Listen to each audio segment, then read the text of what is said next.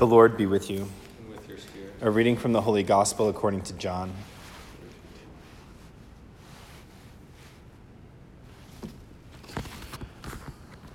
Jesus said to Nicodemus, "The one who comes from above is above all. The one who is of the earth is earthly and speaks of earthly things. But the one who comes from heaven is above all. He testifies to what he has seen and heard, but no one accepts his testimony. Whoever does accept his testimony certifies that God is trustworthy. For the one whom God sent speaks the words of God. He does not ration his gift of the Spirit. The Father loves the Son and has given everything over to him. Whoever believes in the Son has eternal life, but whoever disobeys the Son will not see life, but the wrath of God remains upon him." The Gospel of the Lord. Praise to you, Lord Jesus Christ.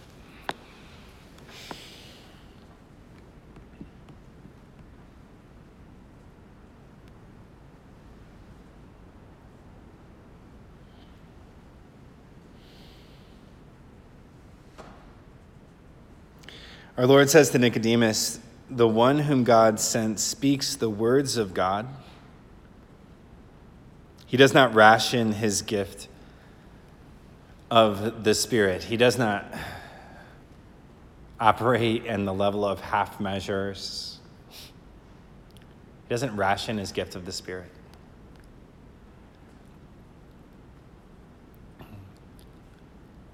And again, as we continue through the Easter season and we're focused on transformation and we're focused on our Lord's resurrection, we're focused on new life, we can receive these words as words of reassurance that the Lord doesn't ration his gift of the Spirit, that even in this time of being separated from the sacraments, our Lord doesn't ration his gift. We're not getting less Jesus. But he's all the more accessible as we continue to look for him.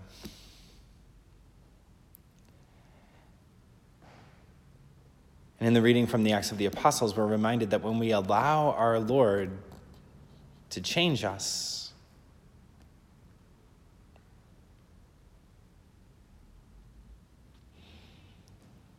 we too cannot help but to proclaim him to everyone that we see. Peter and the apostles say to the Sanhedrin, "We must obey God rather than men." And in the midst of being shut down by them or being intimidated by them or threatened by them, they constantly say, "We must obey God rather than men." We cannot help but to preach the gospel.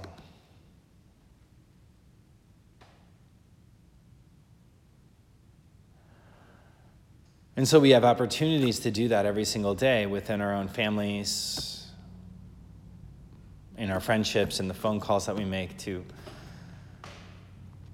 perhaps share with others the way that we're encountering our Lord right now. And there might be surprises that show up in our life that we are able to recognize are simply a gift that our Lord's given me. And so I want to share this gift of grace that the Lord gave to me today. I think all of us could use a little more good news or stories of grace that are happening in the midst of the shutdown that we're operating in or in the midst of being isolated. It was about a week ago, I got a text message from somebody who had been watching the weekly date nights that we're doing through the Family Life Office. And they just simply said, Father, I just want to thank you for doing those date nights. And they're recorded, and they're on the Diocese YouTube channel. And she told me how her and her husband, they usually have a difficult time finding a time. And so they're driving their car to the park and kind of kicking the seats back and watching the video and having a really good discussion. And it's giving them an opportunity to connect. And in that connection, there was a kind of transformation. And then they wanted to tell somebody about it.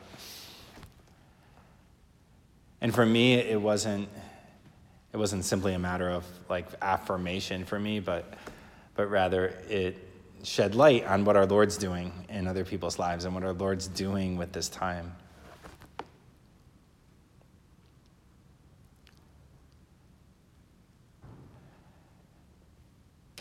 And our Lord has promised to bring us new life.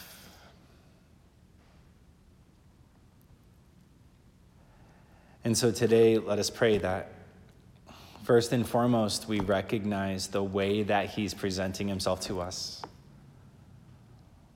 We recognize the way that he's showing up in our lives, the way he's showing up in our homes.